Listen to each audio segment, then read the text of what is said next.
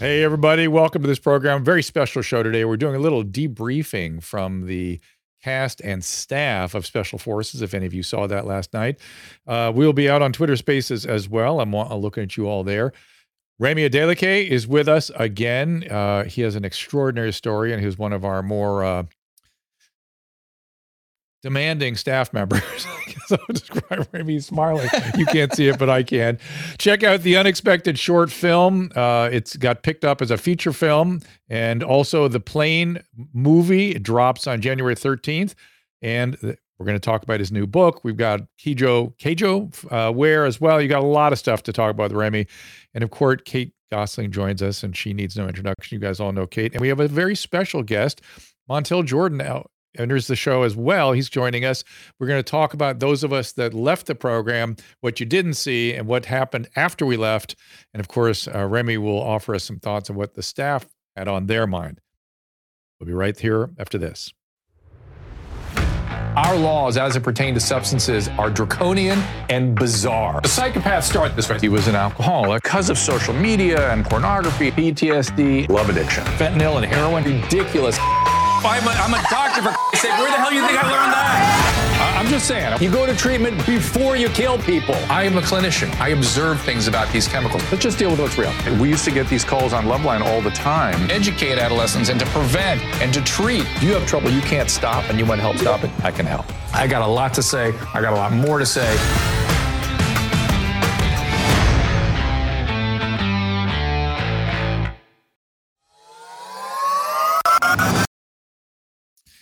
And let's bring in my guests. Let's not waste any time here. Let's bring them all in. How is everybody? Look at you guys. Oh, it's Kate and Remy first. Okay. All right. We got the two of them at first. So I almost don't know how to approach the show. There's so much I want to talk to you. Hey, there's Montel. We only have Montel for a few minutes. So I want to start with Montel to begin with. Montel, tell the audience what happened to you with your hand and what happened after you left the camp. Yeah, well, I end up fighting the red mist. I was told after we ran down the hill that if we came into something that seemed like it was we assessed as a threat to attack and make sure that we attacked, and then when we were told to let up. And so I come out of this hill, I think running behind Foxy or something like that, and by the time we get to the bottom of the hill, I see this big dude in this big red suit or whatever, and I attack. And apparently I don't know how to throw a good punch. So I'm throwing punches, but rather than punch with my fist balled or covered, I'm punching like this. And so literally I'm hitting over and over and over again, and literally tore ligaments on the outside and the inside of my hand. And so I tried to patch it up that day. When we got back to the base, I'm trying to get a cast. I'm trying to do something to stop this little dangling motion of not having a thumb anymore. And after the different things that we had to do with the cables, I'm thinking I got to have the use of my hands. And I didn't want to go see the medic, but I did not have the use of my hand. And so I basically spent time in a Jordanian hospital later that night. But because I could not get proper MRIs and everything, I was medically taken from the show, released from the show. And I'm sure you were as pissed as Kate and I were that it really pisses you off. I'm sure you felt the same way. Yeah, I was even in watching for the first time with my family and friends last night. It's tough to go back and to see and to watch. And, people are getting these seconds of moments, but I was there for 48 hours of nonstop seeing it in first person. And so when you cannot determine your time to go, it wasn't I turned my number in or I cried uncle. It was literally I could not go on. And that was very, very frustrating. Not just leave, but it was frustrating even being back home trying to determine, man, I feel like I should still be there.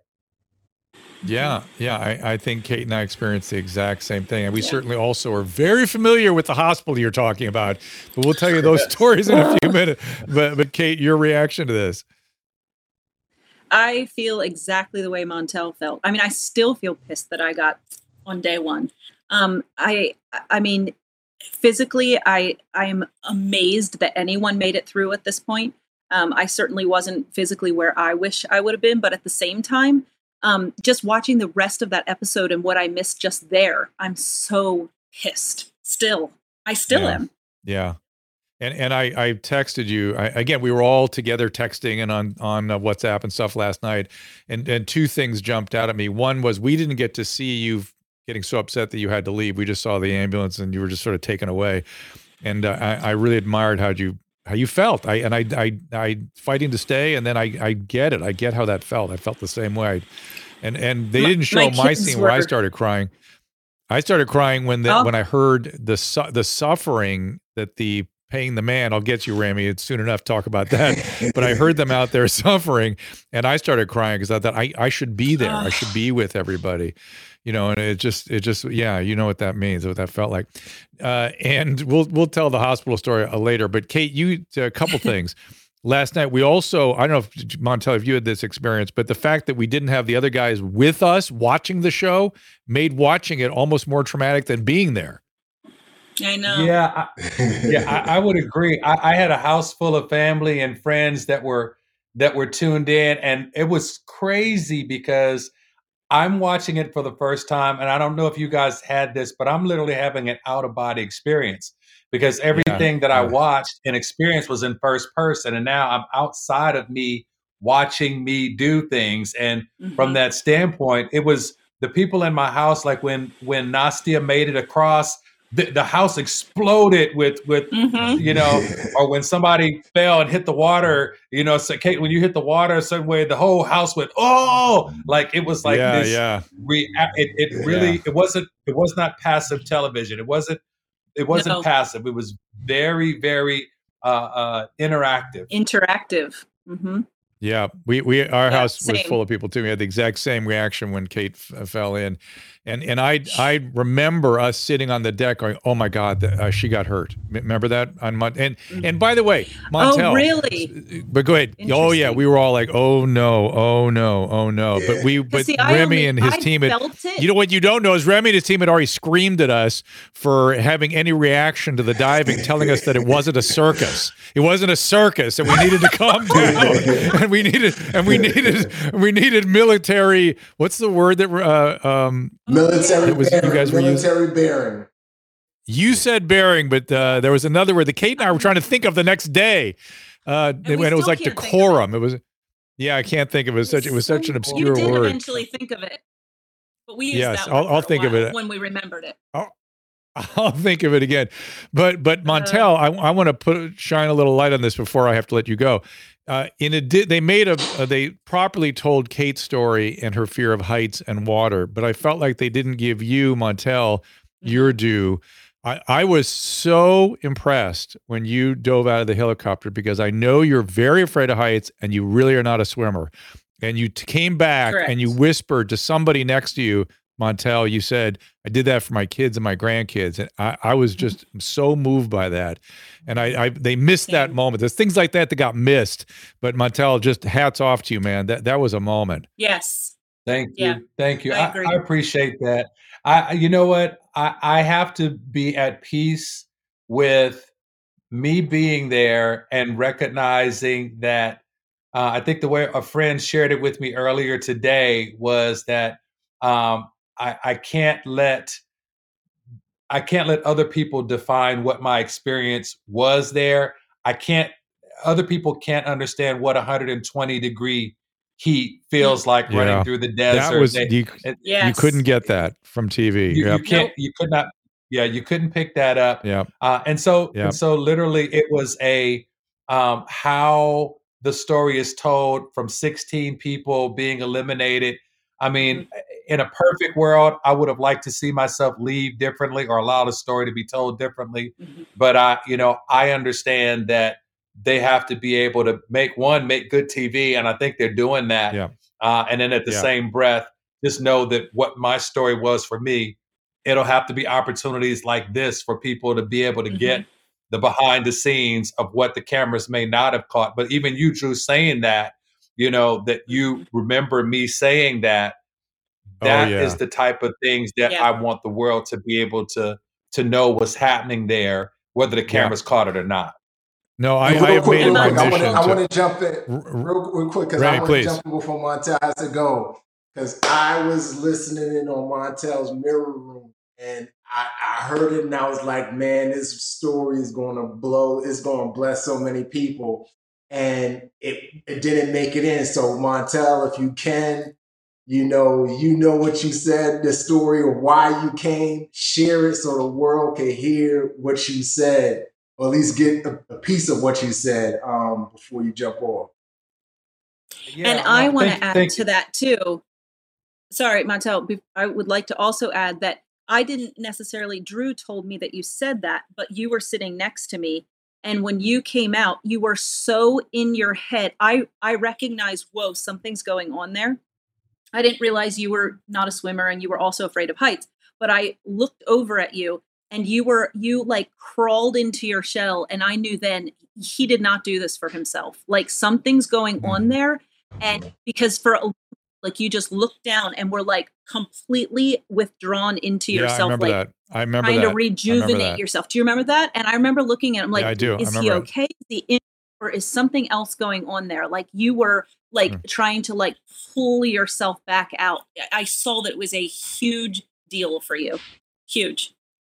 So thank you for tell us what you said in the interrogation. I want to hear this. What'd you say? All right, so what I said in the interrogation is actually the same thing that I said when I was running on my way to get on the helicopter. Before you got on the helicopter, you had to run through the desert, probably the eighth or a quarter of a mile, whatever, to get to that place. And me being afraid of heights, me not being a swimmer, all those things, I'm having conversation with myself, the same thing that I said before the DS. And I said that I am here because I am a pastor that has been called to lead people in the face of their biggest fears. People that are facing cancer, people that are facing divorce, people that are facing their worst fears. And when those things come, they can't turn and run. They have to face those things head on. And so in order for me to be able to not just empathize with them, or not just be feel sympathetic for them or apathetic, I need to be able to feel the empathy of feeling what they feel. And so in order for me to lead people through their most difficult times, I need to face my most difficult times. So I'm doing this for my grandson. I'm doing this for my, for them to be able to look and say, in the face of fear, Big Papa said, I'm going to do it anyway. I'll do it scared. I'll do it afraid, because that's what a leader is supposed to do. And so that's what I said in my interrogation. And that's what I said on my way to the helicopter. That's what I said before climbing up the mountain or before scaling across the cables. Let me say this really quickly, Remy, because how they did, you guys were students. Not only were you our teachers and our DS, but you were students because you studied us to be able to know what those fears were, to be able to push us. Because before I went up on that mountain, you called me up and I stood before you before I went up on that whatever 300-foot cable, and you started speaking to me in a language that I understand. You started saying some scripture things to me, and I was like, yo, this dude knows who I am. Like, he studied me. You knew the right things to say. And so I figured if you guys did that for everybody, then they all probably had some pretty good moments before doing what they needed to do. Do you two know that Remy was an intelligence officer in addition to everything else? So no. He knew what he was doing. He knew what he was doing. We'll get into that in a minute. I'll have him review his story. This dude, you guys don't know his story. You guys don't. I know his story. You need to. I'm going to make him review it a little bit because it's so impressive. But part of it is becoming an intelligence officer. And when I heard that, I was like, oh, okay. Wow. Okay. now I get it. Makes sense. That's why So, but Montel, I promised you out by quarter after, so I will say goodbye to you. It's great to see you, my friend, and hopefully you'll gather with us soon here in Southern California. We'll have a chance to meet up with you, my friend. I appreciate that, and hey, thank you. Yeah.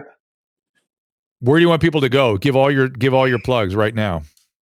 Oh, basically, anybody wants to find me can find me at Masterpiece Church. We have my wife and I, we do a house church, which is a phenomenal thing for people who can't go to a local church for whatever reasons. And it's Sunday nights at 6 p.m. Eastern Standard Time, or anything else is at Montel and Kristin, MONTELLANDKRISTIN. That's for IG. That's for subscribing to our YouTube channel, Twitter. Everything is Montel and Kristin.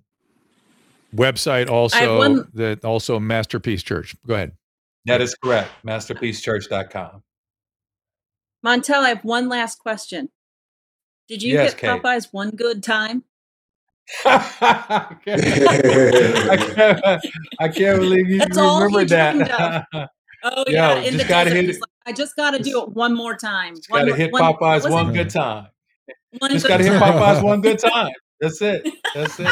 Yeah. Thank you, guys. Kate, you are wonderful. Brother. Thank you, guys. Thank you so much. Thank you, Drew. I'll see you soon. Thank you, Montel. All right, bye-bye. Take care. All right, man. See you. All right, brother. And Remy, it's interesting to me that you guys sort of picked Montel out as an extraordinary person. The way the behind the scenes stuff, we see you, the staff talking. Yeah. I bet you guys were not happy when he had to go. Yeah, we were all really upset because, just same with Kate, same with, we hate to see, same with you, we hate to see people have to go for medical reasons, because it just stops the process. Sucks. But at the same time, I've tried to tell everybody, ask everybody first, why do you come to the course? And when they say why they came to the course, it's like, that's your win. Your win is coming here, realizing what you need to work on, beginning the steps towards working on that, whatever that may be. And that's the win. It's not getting to the end, but it's still, for us, it's still sad to see people go prematurely. And we had sort of an unexpected win. Well, I had two wins personally. One was I was just thrilled all day long. I thought, this is just awesome. This is amazing to go through this. And then all of a sudden I was out of my head and didn't know what was going on. But the other thing was the friends we walked away with, the relationships and stuff. That was a big unexpected. And it didn't matter how long we were in there. This is the odd thing. We all got bonded up, even if we were there for a few hours. It's very odd. Yeah. And and Kate kind of pointed it out. It didn't get on TV. There's a lot of stuff didn't get on TV that were sort of poignant. Yeah. She knows what I'm talking about. We were at lunch after you guys blew us up and ran us through the desert and everything. And we were sort of all stunned walking through lunch quietly. And Kate's voice, she looks up and she goes, guys, look at us. They have changed us already. And we all were like, oh my gosh, she's so awesome. Right. Yeah. That was like 4 hours in. So it was 4 hours in, but I just had this feeling pressing down on me all of a sudden, like we already felt like this integrated group that knew each other forever, weirdly. And I just had to say it out loud and nobody disagreed. It was, and it was really kind of strange to, like, I was like, really? Like 4 hours in? Yes. 4 hours in, I completely felt different. Like the sand no longer bothered me, which I thought was going to be this huge issue. The heat, it wasn't great, but it was like, we deal with it. Like all these different factors already like made me feel different. And I thought, if we did this in 4 hours, what is, 4 days, 8 days going to look like? I wish I could have seen that. And that's the thing about suffering, with suffering, and when you suffer as a community, it just strengthens the bond, and that's the same thing in SEAL training. All the guys that I suffered with, like, we are bonded to this day. It's an unbreakable bond when you have a shared suffering. It's something that, it's hard to explain until you've experienced it. Like you all have experienced it, even if it was suffering for a few hours together. were able to bare your soul to each other and confide in each other and just be authentic. And I think that that's why it creates such a strong bond, is because there's a level of authenticity that comes out of each person in the midst of adversity. And that vulnerability that kind of brings everyone together in a permanent way, in my opinion. So, but on that note, Kate, I was able to walk you into your mirror room as well. So I heard your story. And the hard thing about, the show, because again, everyone has to remember, the cameras are rolling 24 hours a day, 7 days a week. There's only going to be, 10 hours of episode on TV. So that's not even, that's just a fraction of a day of filming.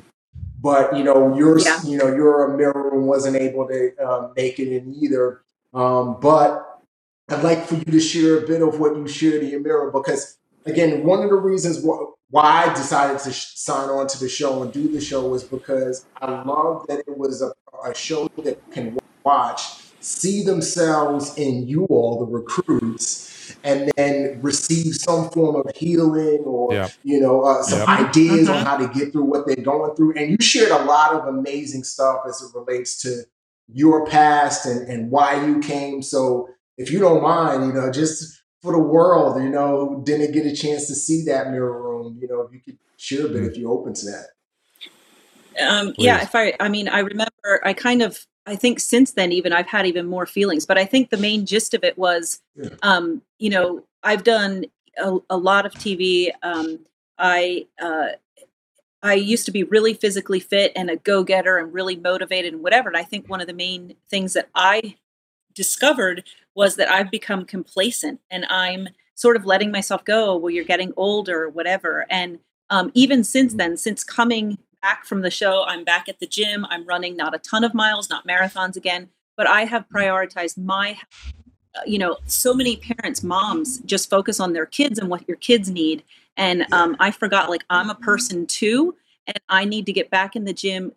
Physical fitness to me equals mental fitness, and all of those go so hand in hand. And I felt like when I went in, my brain would be able to carry me through the physical parts. And I was horribly horrified, even just watching last night. I was so out of shape. It's horrifying. And I used to be more fit than any, my kids would say, Mom, you're the most fit mom. My kids are sitting here nodding. They're listening. You're the most fit mom, in our class. I was really proud of that. I could do anything. I ran 10 miles every day. It wasn't a big deal. I could keep up with my kids, and I let myself go. So I have held myself accountable since coming back. I've lost 15 pounds. I'm, better for it. And I'm continuing because I was horrified. I once thought that, my physical strength was up there. Now, I wish I could have stayed longer to test because I am mentally strong. I had sextuplets where, a lot of that laying on bed rest for 24 weeks. If you tell your brain, look, I'm done, you'll go into labor. It's just done. I had to talk out loud to myself every day, not today. Every morning I would wake up and I would out loud say, nope, today is not the day, knowing that I would never get them to a safe place to be born where they weren't premature. I know that's where I learned that your brain will respond to what you tell it. You tell it, I'm tired, I can't work out today. You're going to be tired, you can't work out. It's saying, no, go. I've adopted a saying, something's better than nothing. Show up at the gym. Yeah. Something is better than nothing. And I'm getting back to that because I used to be a really crazy, psychotic, runner where I'd say, I can't feel, my legs are burning. I don't care. Run to that tree. I don't want to do it. Yeah. And that's how I used to operate. Sounds a lot like you, right, Remy? And, and the truth is I used to be that way for myself and I let that go. And so I'm thankful for this wake up call for me to say, nope, it's time, get moving. And so that was really, it reminds me. A surprise also one of the headlines of this show, which is that women are That's freaking awesome. tough. They're so tough. You guys are so tough. Yeah, you know, I think Susan. I have a feeling Susan's over there crying because she had triplets, and the whole Yeah, six-tuplets I didn't story. have 6 though. She Yeah, wins. but women are freaking tough, and you know, people that I kind of going in, there were a couple of people I was like, I wonder how she's going to do. Like, oh, no problem. She is just tough. I know. And you know, that's one of the headlines from the show for me. But yeah, just to put a little highlight on your, you know, self-care and stuff, I found myself doing sort of the same thing, and also in my head is, you know, just one more. You can always do one more, which is you guys.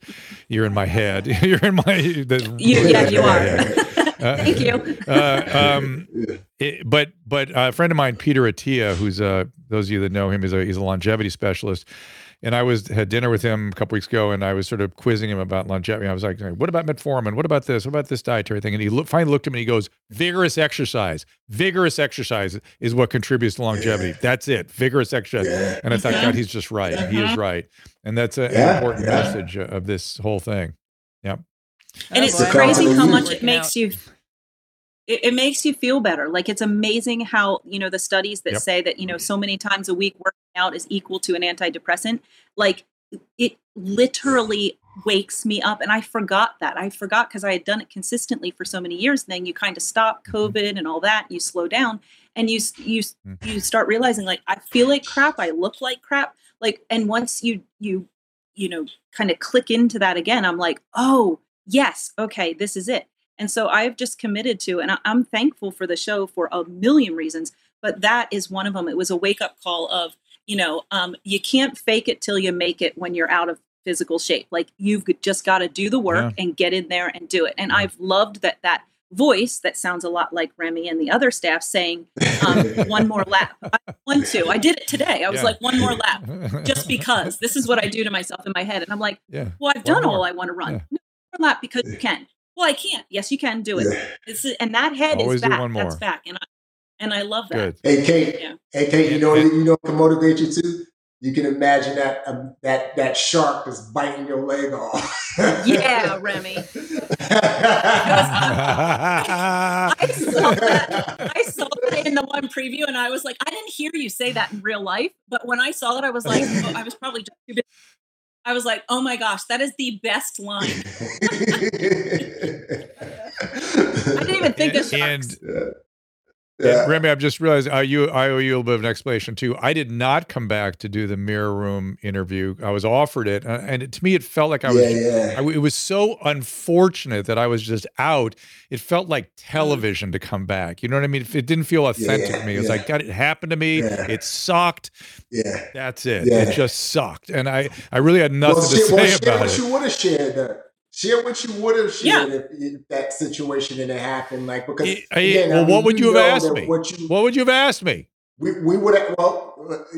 How do you think you're doing so far? That'd have probably been the first question, and then the second question would have been, why are you here? You know, but now, granted, you have to put yourself in the mindset of, I'm tired, I'm beaten down. You know, I know. Like, whatever goes. Yeah, there is that. That's true. You get kind of that way, but you know, I would have said what I said before: is when I'm pushing back the clock, and I ran right into it because I blinked, and I'm pissed. I should have known better. I should have watched my fluids. I should have been on top of that. And it's nobody to blame but me. You know what I mean? And I was preoccupied with a lot of other stuff. Granted, but I should have known better. And I blinked, and I'm just furious about that. And how do I think I was doing? When I got out of the tank, the Red Sea, and climbed up, and you know, you asked, how'd you think? Do you remember telling me how when you always ask, how do you think you did on that jump? And I was like, well, you know, I kind of backflip. I mean, and you looked at me, you essentially said, "Shut up!" It was a perfect dive, and then sit down. And I was like, "Whoa, this is the greatest day of my life." And those moments. So although it was hard, I was completely into it. I was ready to go. I was just completely into it all day long. It's just the greatest thing. And as I said in one of the interviews, I felt more alive. I was gonna say, why did you come to? I don't. I don't know that there was something I wanted to get out of it. I wanted to shine a light on what you guys did and put myself in that position to show how extraordinary it is what you guys do. But I ended up wanting just to be with my peers. I just wanted to suffer with my peers. That's all I wanted to do. That's what I wanted to get out of it. And especially when I was sitting in that damn medical office, hearing everybody paying the man, I just started crying. I couldn't stand it. I couldn't stand it. And so that experience, I guess, maybe put more of a light on it for me. Is I wanted to be there suffering with my peers and support them and get as far as I could, whatever that meant. And I just ran right into, misery. And Kate and I had a whole experience in the hospital. We'll tell you about if you want to hear about it. You have to talk about I like to hear it. and how you ended up in the hospital.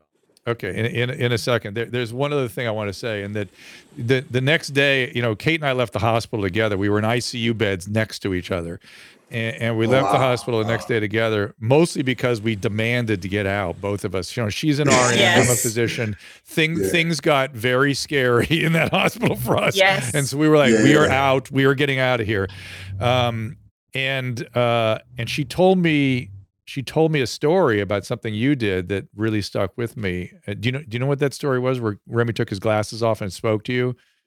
Do you remember that, Kate? That story? Mention it. Do you want to? I'll let you tell it. Well, Remy, you were the one that said, "Look, we're withdrawing you." And remember, I cried and I said, "No, please, I'm not done." And I think the thing that I really hung on to and I really appreciate you for is the fact that you said you actually took your glasses off and you were like, "Kate, are you going to be a Navy SEAL? Is that what you want to do with your life?" And I was like, and I was like, the best. Well, no. Best. And he goes, "Right. So you're never going to do this. You got to be healthy for them. We really can't take a chance on this." And I was like, "I know, but I really wanted to finish.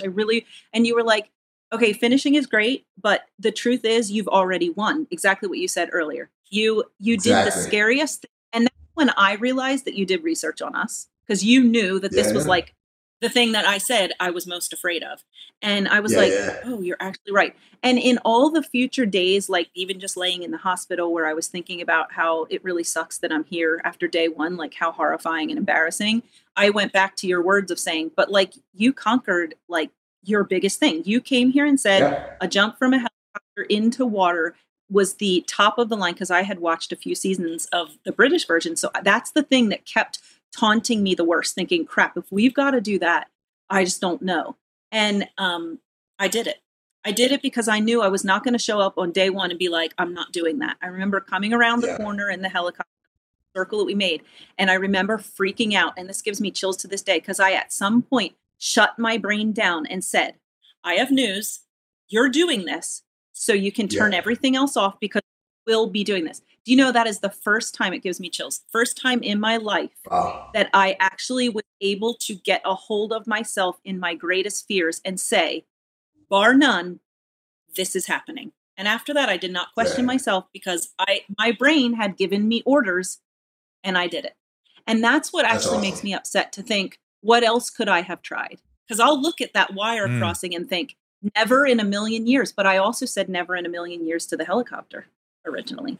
Yeah. So anyway, I appreciate you saying. Yeah, I just thought it was such a great moment. When you and I were eating crusts, we were eating coffee, and we were in that little coffee shop together. You remember that?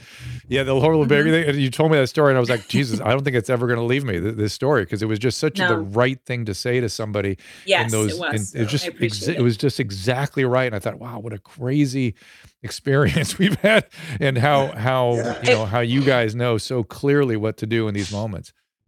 And also how human Remy was suddenly.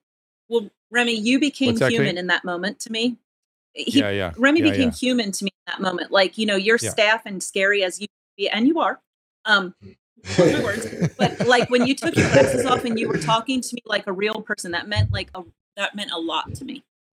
Yeah, but he knew when to do that. That's the extraordinary thing. That comes from because to us, I don't see this as a TV show. I would not have done it if it was TV, if it was entertainment. Right, me either. The reason why I signed up for it in the UK, because I worked on the UK version before this, and then the UK version got picked up to be what it is now, is because when I watched it, I was like, this is real.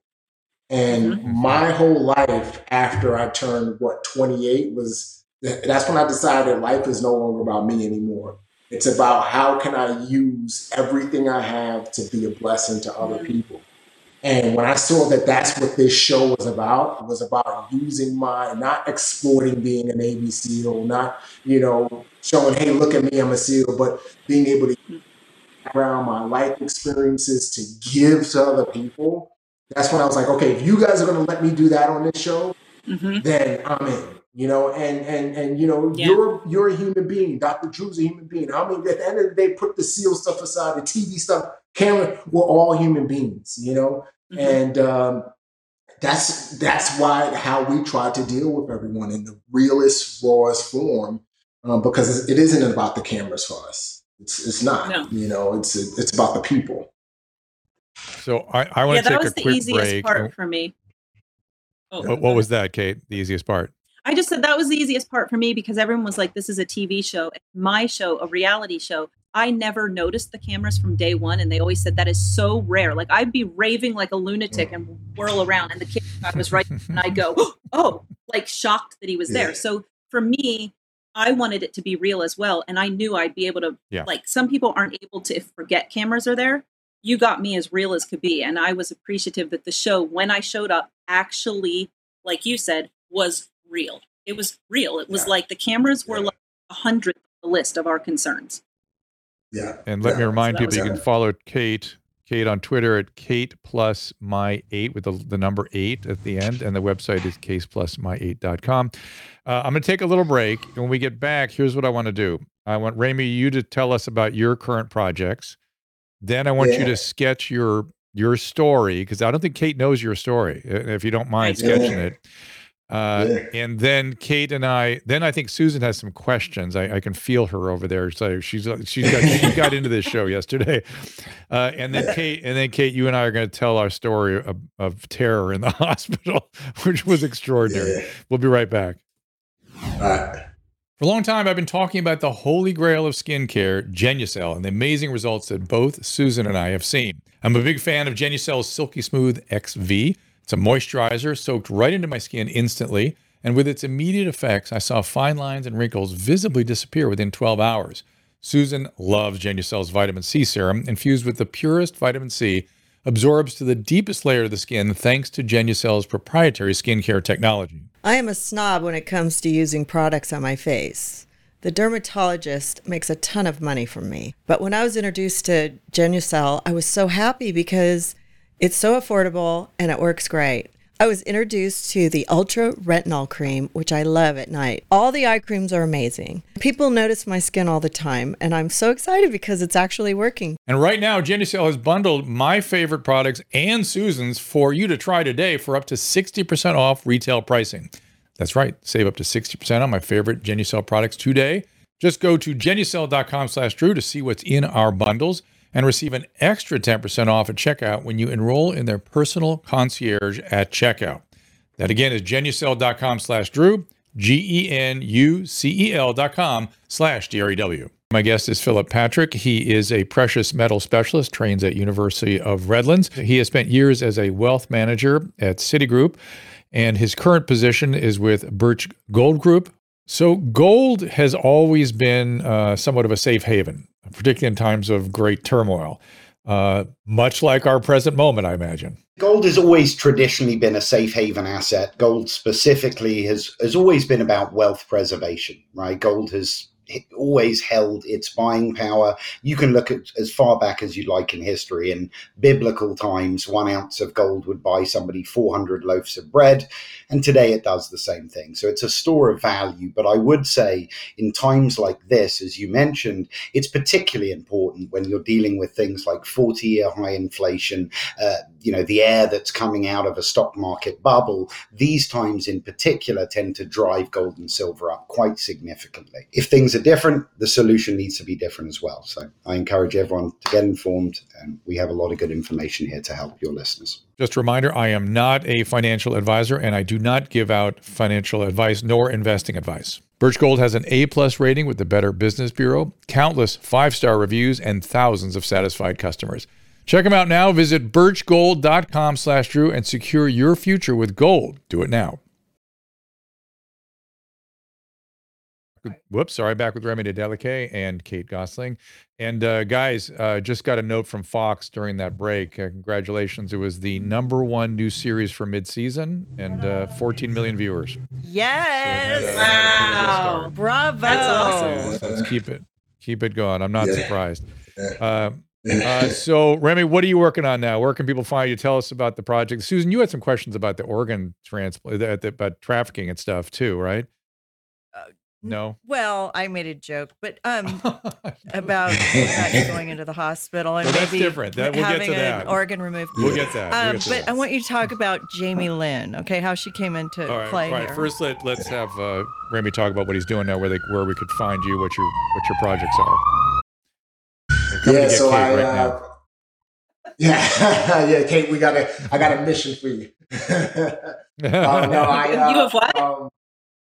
A mission. I was saying, I got a mission for you. We're going to go on a mission together. We'll get a mission done. Okay. I got a film coming out next week, Plane. So that hits theaters next week with Gerard Butler, Mike Coulter, and a few other great actors. Wow. So that congratulations. That's going to be thank you. They actually played the trailer during the show last night. They played the trailers for Plane. Yeah. So we must have that been movie texting comes then. out. Yeah. The group was all together texting. Remy. Okay, probably texting during the commercials. Yeah. Remy, is that the one? That's the one from Lionsgate that's coming out on January 13th. Is that the one you're talking about? Yep. If you want, I actually film. your team sent me a 30-second clip. If you want me to play it real quick. Yeah, check it out. All right, I'll play it right now. Is that the one with me in it, or is that the one? I'm actually not sure. It's the 30-second clip that your team sent. So it's from Plane. You can tell us about it after we watch it, like a real talk show. Here we go. Hey, my screen is frozen up. Make sure I can see it. We're cutting right through the top of the storm. Mayday, mayday, mayday. We've gone down on an island. This is an emergency. My passengers, move. My responsibility. I gotta go after them. You're gonna need this. The clock is ticking. Let's go! Gerard Butler in Plane. Only in theaters January 13th. Rated R. That is incredible, dude. Was that you with the gun? I couldn't see it, guys. Oh, so sorry. Her screen froze. We'll send it to you. Yeah, my screen is frozen up. Yeah, that actually happened to me a few seconds ago. My screen froze too. But yeah, that's actually the trailer that they played last night during the thing. But Brad should have sent you a clip of one of my scenes from the film. If he didn't, I'll get you that for next time. But that film drops out next week with Lionsgate, and then the film that I came on last time to talk about, The Unexpected, that got picked up to be a feature film. We just closed on financing for that. We're going into casting in the next 2 weeks. I'm directing that film. We're gonna have some major stars in that, and that's gonna be a cool thriller. But it's really going to build upon what you all saw in the short film as a sequel. That's awesome. And yeah, thank you. You know what the Plane reminds me of? That whatever happened to MH370. Yeah, a little bit. I always had fantasies that's what happened. Yep. That's why people will be interested in it. I can't wait to see it. Yeah. And so what's are you our going to mission? do any more? Yeah. What's the mission? What's that? He's kidding, I hope. She wants to know what our mission is. He's got to think about it. He was just kidding. Are you going to be in any further future episodes of Special Forces, do you think? If it gets picked up for a season 2, then we'll have some talks and see how it works out. But yeah, we'll see. We'll see if it gets. It's all as you know. It's all about ratings. It's all about ratings. If the ratings hold, absolutely. I'm open. And there's so much for us to talk about with the staffs. It's what I keep saying. We need to do a reunion show with all of us. We can talk about all the stuff that didn't get on camera, what you guys were thinking, what we were thinking. Like for me, for Remy, it's interesting.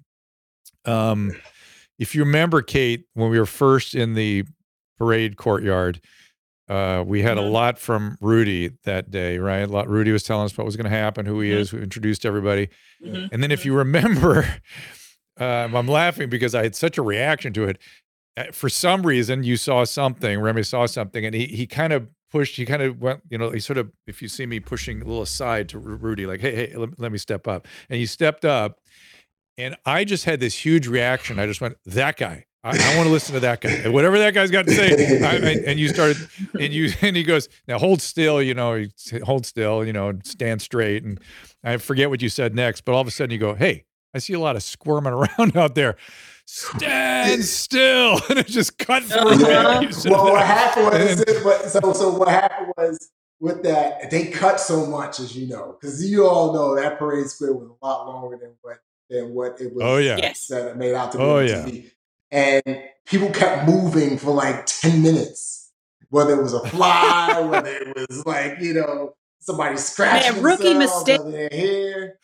Yeah. Rookie mistake is all I'm going to say. So I finally said to myself, okay, I got to get involved here because I need to bring them all down to reality, to realize where they are. They're not in, their world anymore. So, yeah.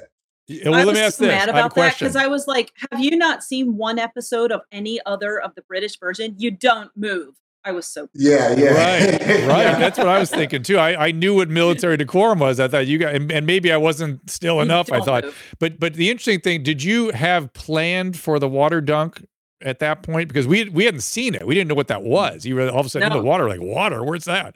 But did you have that? Was that pre-planned that was going to happen right then? Remy? No. The reality is we don't really plan anything. Like it's we don't script out, plan out anything. It was all like you guys drive the script. Like we are just reacting off of what you do. We know that the dip tank's there. We know that there's sand everywhere. We know we got logs in the corner. We know we got monkey bars. We got all the tools that we need to make you all feel pain. We have them at our disposal. It's how you respond and what you do. If you do what you're supposed to do, then we'll have the brief. You go into your tent, change. We already got the shocking off which was another thing that was cut out because you all know that after you got off the train, there was a lot that happened between the train and between that parade square. But that was all cut out as well. So for us, it's not about we have this plan, we're going to do this. We don't really know what we're going to do. We're going to, we have our standards. And if you operate within those standards, then we move on to the next thing. If you don't operate within those standards, then you got to pay the man. And that's what that was pretty much an introduction to paying the man that wasn't planned. Then if you don't pre-plan it, we didn't see a whole lot of talking amongst you. So how, like whoever has the floor amongst you at that time kind of runs that next thing? Or do you know what I'm saying? We didn't see a whole lot of... for us, it's in special operations. The cool thing about special operations, whether you're a British, American SEALs, American Delta, American whatever, we all are, a lot of what we have gotten from our special operations community, a lot of it comes from the SAS, right? But then there's a lot of things that the SAS takes from us. So we have this, it's weird, we gain this ability to read and react off of each other. Yeah. Like we learn that in training. Yeah. And then when we go overseas, it's just automatic. Like I can embed with a British SAS unit because our tactics are pretty much similar. We'll be able to read and react. We know when, I'm laying down cover fire. I don't have to tell you to move. You already hear me laying down cover fire. You're going to move.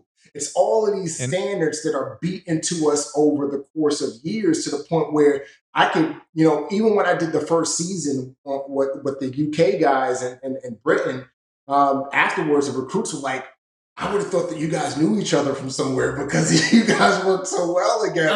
It's just like, no, it's this suffering. It's like an orchestra. So it's innate. Like you talk because you didn't need to talk. Like they knew we were moving, what was coming next, what was like that. That's interesting. Wow. Yeah. Well, if you remember, Kate, after Remy threw us in the tank, the British guys kind of the ones that stepped forward and said, "All right, into the sand." Right. Remember? Right. It was sort of a. It's an improvisation. It was an A, B, C. Yeah. Isn't that impressive? Because we would have thought. I mean, we would have thought that was all pre-planned. Like, honestly, that's how it looked. Like Drew was saying. Wow. None of it is planned. Even the stuff that happened at the wire crossing. Was it the wire? The rope crossing, like the stuff with Dwight, laying on the ground, and having it, that wasn't planned. Even the stuff with Danny Amendola that was cut out. But Danny Amendola had to do the bear crawls with Dwight, and the other stuff that happened there at the canyon. None of that was planned. It was It's just you give us the material, and we just make a cake with it. And Susan wanted us to review Jamie Lynn Spears' experience on that day one when you guys gave her. There's a recruit that's responsible for communicating with the staff every day and also running the food and running the toilets and everything. And she was number one and was given no instruction. No she had to just figure out what it was. Mm-hmm. And I just thought she was really impressive. The look on her face when she found out she was in charge, she's like, "Yes, staff," and then she kind of like, I don't know. I guess I'm good at it. I guess I can do this. Well, because remember, she was hoarse. She had no voice. And I remember her saying, of all people, they gave me this on day one and I can't talk. I mean, the poor thing, she was like. They did not put, I feel it's another thing they missed on TV because it was actually super comical. Was her standing at the rock going, yes. And Remy, I think it was you, Remy, I think, that came out and said, if you can't talk, you have to put your big girl pants on and find somebody who can talk for you. And I was like, I was there with you. We were weighing. I think we were weighing our packs or something. We were weighing our packs, something like that. Yeah. And I was like, oh, I didn't. Which is another thing that no issue was made of that. For us, that was a really big deal on that day, trying to get our packs the right weight and the water situated and all that stuff. It was in kilograms and not pounds. We had all this problem and everyone was like, what's the conversion? I was like, it's 2.2. Someone looked at me and said, are you positive? I said, 100% positive. But all that, there was just so much. But and Jamie Lynn is the one. So when I was I'm gonna say it just so I've said it because I'm so appreciative to her. When I was really out of it neurologically, and she's the one that dragged me in. I wanted to hide that. I was trying to hide it from everybody, and people kept going, "Are you okay? Are you okay?" And Kate, and whatever. Yeah. And same with me. Same. Yeah, and Jamie Lynn is the one that then grabbed me and went, "You're going in. We're going to the medic." And I don't really remember it because I was so out of it. No, she said she saw you sitting outside and she goes, "He didn't look very good." Yeah, they didn't show it on TV. So she took him in and made him go in, and then that was it. But basically, Jamie Lynn Spears saved Drew's life. Yeah, I want a T-shirt, and not just to pay the man T-shirt, but Jamie Lynn saved my life. I want that one. Well, Nastia did that for me. Nastia did that for me. You, Drew, you kept saying something to me. And remember, I was dry heaving over the side of that little shade thing. And Nastia finally said, okay, so are you going to go or am I going to go for you? And I was like, my choice is, I guess I'll go. Will you go with me? And that's when she made me turn myself in because I kept thinking, oh, it's fine. Remember, I had a headache and then my neck hurt and then I started dry heaving and you guys were like, this is not good. This is not good. Yeah, no, the fear is that you were having that you could have either a posterior bleed, right, from hitting your head, or there's this syndrome. There's this syndrome of essentially what's used to be called foie à la joinine, which is a problem with the venous circulature in the spine. It can tear, and it all sounded bad to me. And as you were getting worse, I was like, oh no, this is not. This is not okay. I mean, and it painted such a picture. It painted such a picture of a head or neck injury because I started dry heaving and never stupid in 110 degree weather. Never did I realize that was dehydration setting in because they just kept saying, oh my gosh, you're so dehydrated. Yeah. But of course, starting to throw up with a suspected head injury as a nurse, I remember secretly thinking, this is not good. You need to go do something. And I was like, but I'm not done. But I was like, but this is not good. I knew the things it could mean. But even so, I was trying to hide it like you did. Crazy. Yeah. And I gotta say, just to add to kind of touch on what you all said, like that's the stuff that for us as DS that we really like. Because we don't know what's going on in the tent. we don't have eyes on what's going on in the tent, the bathrooms, the galley where you all eat and all that. When you're in the vehicles, we don't see any of that. We don't hear any of that. Right. We don't know any of that stuff. So watching the show, it's an experience for us, because then we're able to say, oh, that's what happened. That's how Dr. Drew ended up going to the medical, and that's what happened with Kate. And that's, so we're able to see all of that, and it's really eye-opening for us. And in some ways also confirms some things that we were thinking. We're like, so. Thank you for not crossing off Drew's face like you did to Kate, though. We were all sitting there watching. We go, we're going to cross off your face now. I was really traumatized by that. I have to say, I was really traumatized by that. My kids gasped when that happened. I was like, mental picture. I'll never be able to erase it. That was pretty hard. You're going to see that happen to a lot more recruits. There's a lot more recruits that are going to get X. So, I'm sure. A lot more X is coming. So I want Drew to paint the picture, and maybe Kate can embellish the ride to the hospital. Oh my gosh. Oh, I had a different ride. Than Kate. Well, I promise I will get to that. First, Remy, sketch your story, because I don't think Kate knows it, and I think the audience needs to hear it too. Just, you can do an abbreviated version, but your story is so incredible. You've got 15 minutes. I know, and I'll tell I'll be super short. In short, I was born in Africa. My dad was super rich, wealthy Nigerian engineer, philanthropist, royalties, a Yoruba. My last name, Adeleke, actually means the crown is supreme. Aderemi actually means the crown has appeased me. So I was born into a lot of rich and wealth. Long story short, Nigerian government pretty much took all my dad's assets. He died days later. We went from rich to poor. Mom moved my brother and I to the Bronx, New York. Grew up in a not nice, so nice area. Got involved in the selling drugs in my teen years and doing other crazy stuff. Ended up, having to join the military because I had no other choice. Had warrants out for my arrest. My recruiter got my record expunged, snuck me into the Navy. And that's when I decided. Wait, stop. I got to tell a little more. Hang on. This piece there, I got to put a letter. Yeah, you really abbreviated it too much. He saw a movie about the Navy SEALs and said, I want to do that. Went to a recruiting office, and the recruiter essentially said, A, you don't swim. B, you have 2 outstanding felonies in 2 different states. How are we supposed to? And she walked him into the courtrooms in New Jersey and New York. I want to pay this woman proper respect, because I know you had deep love for her, Remy. And got the judge to say, we'll give you a chance on this one. He taught himself to swim. He went through the Navy SEAL training, failed the first time, passed the second time, and then became an intelligence officer. Did I get it? Yeah, you got it. That's good. Yep. Oh my gosh. Right. Please tell me you've written about this. Yeah. My book is actually right here. Chameleon, right? Let's see. Transformed memoir. I still can't see you. Tell me the name of it. Drop it down a little bit. There you go. It's called Transformed, and it just got picked up to be a movie. We're going to do a big announcement in the next few weeks or so. We got a lot of big people attached to it. It's going to be a big movie. Holy cow, Remy! That is a crazy story. I'm blown away. Okay, I'm definitely following and getting. Wow, that's amazing. Yeah, I'm just so pleased to be a part. Yeah, just to have been a little piece, a fly on the wall of your story is an honor.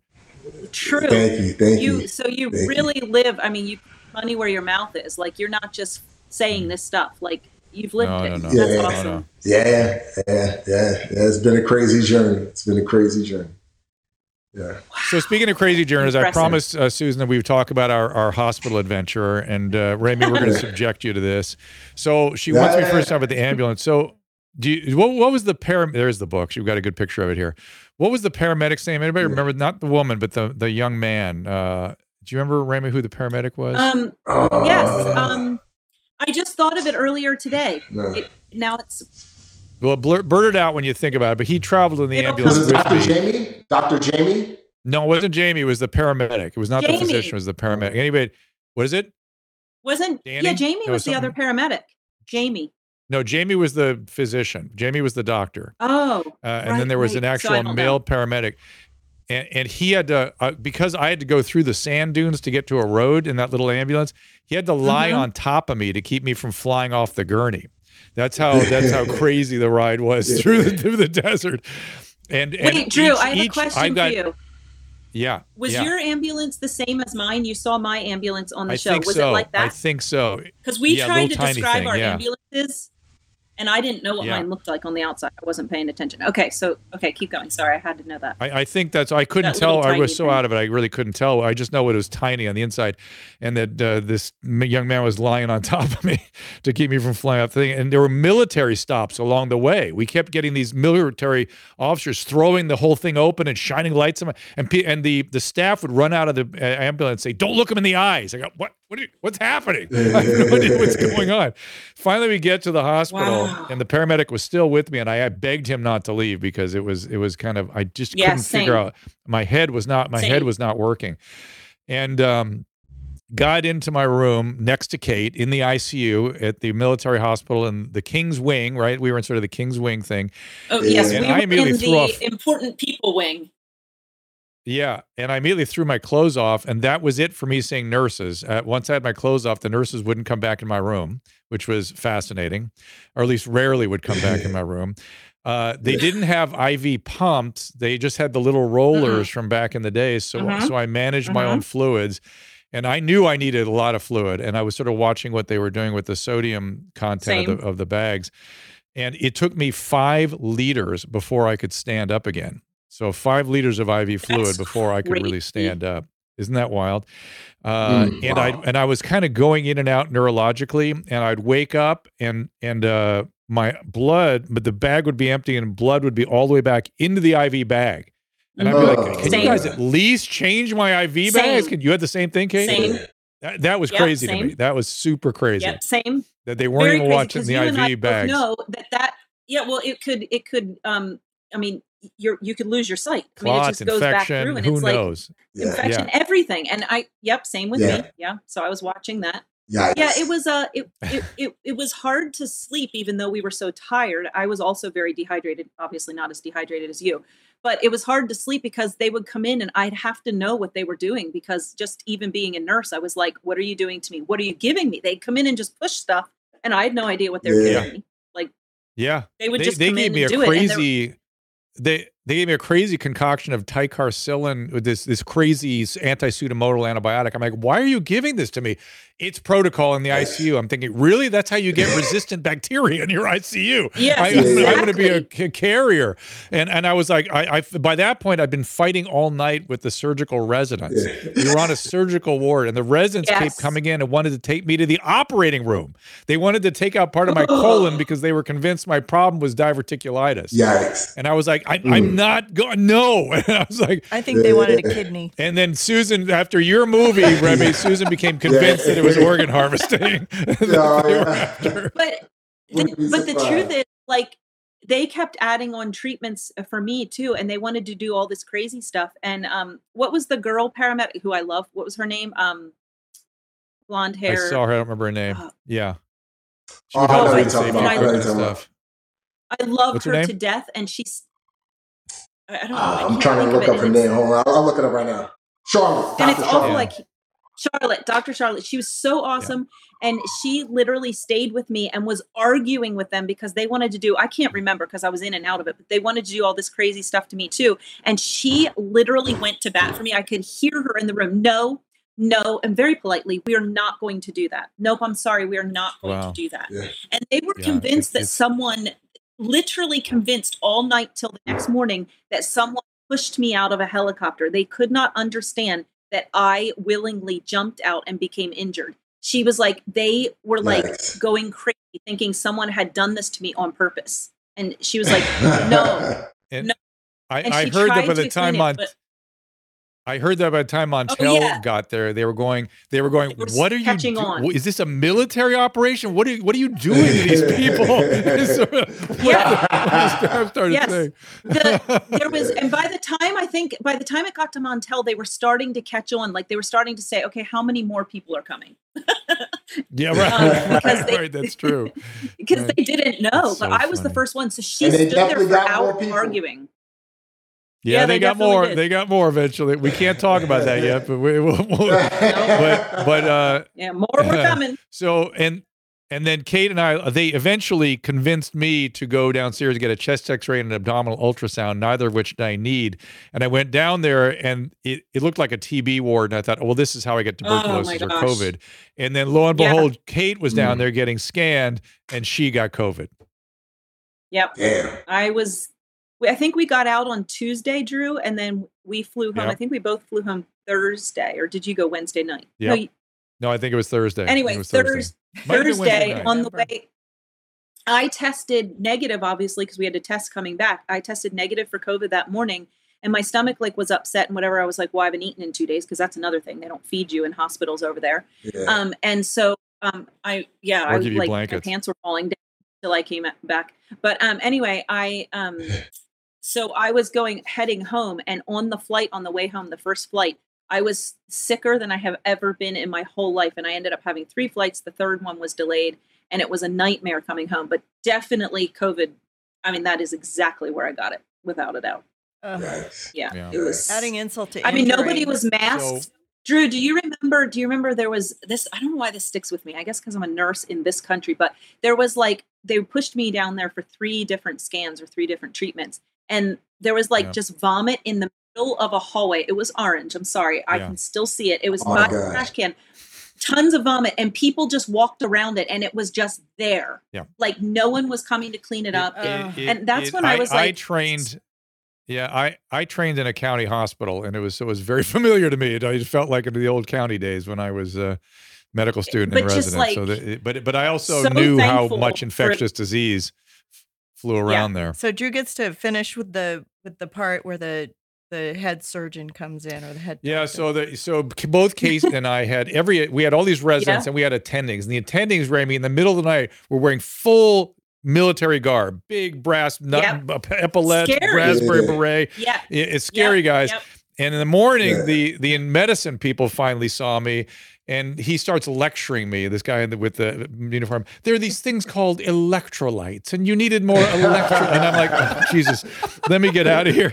And then they start talking in Arabic, and I heard the word CPK. And I was all night trying to figure out why I got so sick so fast. And you don't know this, but I had a calf injury going into the camp. Yeah. And I thought, God, maybe I had rhabdomyolysis or something in that calf and really didn't know it. And so when they said CPK, I went, hey, did you measure my CPK? And he looked at me stunned, and he goes, no. And I go, I was trying to figure out why I got so sick. Maybe I had rhabdomyolysis or something. Yeah. He goes, and there were a bunch of residents in the room. And he goes, my patient knows my job. He knows what rhabdomyolysis is. The patient's going to ask me about CPK. And I thought, oh my God, I have to get out of here. I have to get out of here right now. And that's when you and I got out. Well, and the other thing was the fact that, so I literally, not to detract from that, but I have a genuine question, because I was there for 2 days and they did not feed us. Do they do your family in other countries? Does your family bring you food?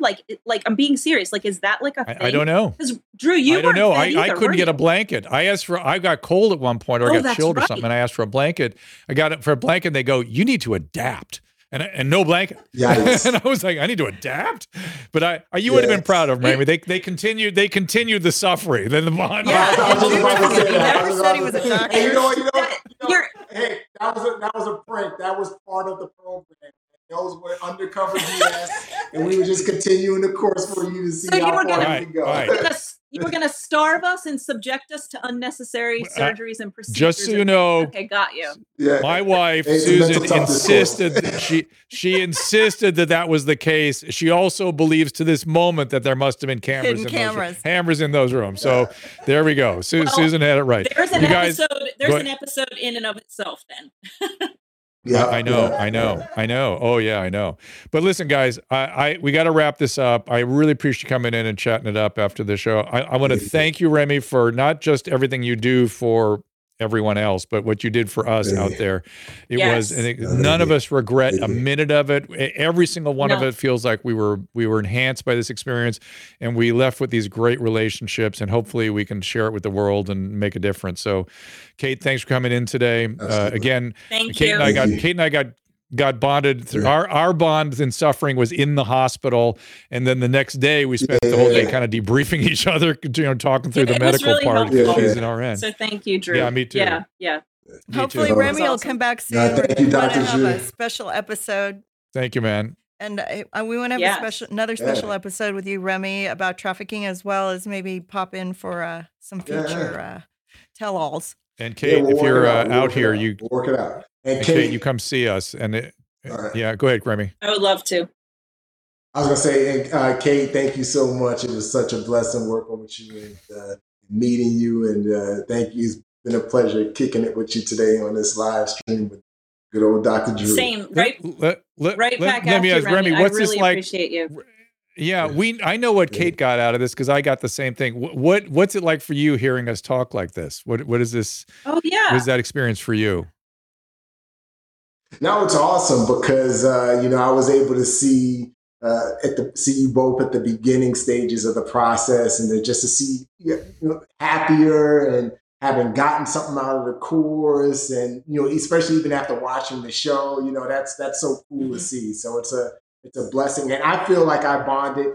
And even with the last series that I did in the UK, I got a message from one of the civilian recruits from the UK show this morning, and it's a bond, just as you all create a bond within your group. Like we as DS, we create bonds with you all and want to stay in touch with you all and see how your lives progress and so on and so forth. All right. It's been a blessing. Well, then that's what awesome. we'll do. That's what we're going to do. Yep. That's what we do. The gauntlet is down. That's guys, the plan. thank you so much, and we'll talk soon. Thank and you, for everyone guys. else, we will see you. Much love. Thank you for your service. Thank you for your service. That's for sure.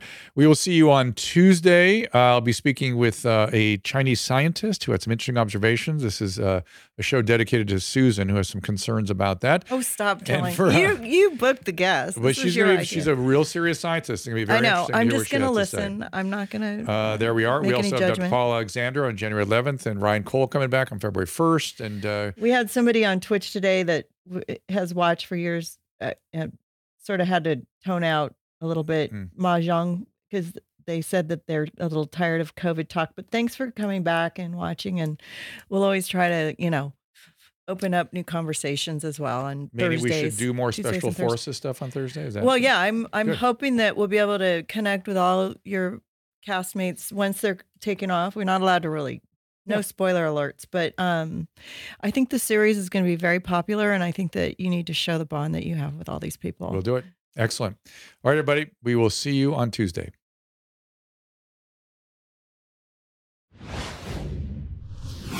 Ask Dr. Drew is produced by Caleb Nation and Susan Pinsky. As a reminder, the discussions here are not a substitute for medical care, diagnosis, or treatment. This show is intended for educational and informational purposes only.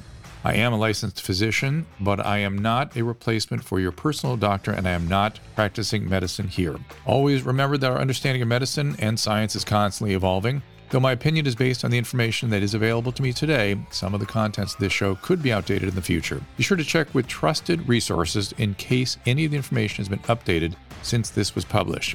If you or someone you know is in immediate danger, don't call me, call 911. If you're feeling hopeless or suicidal, call the National Suicide Prevention Lifeline at 800-273-8255. You can find more of my recommended organizations and helpful resources at drdrew.com/help.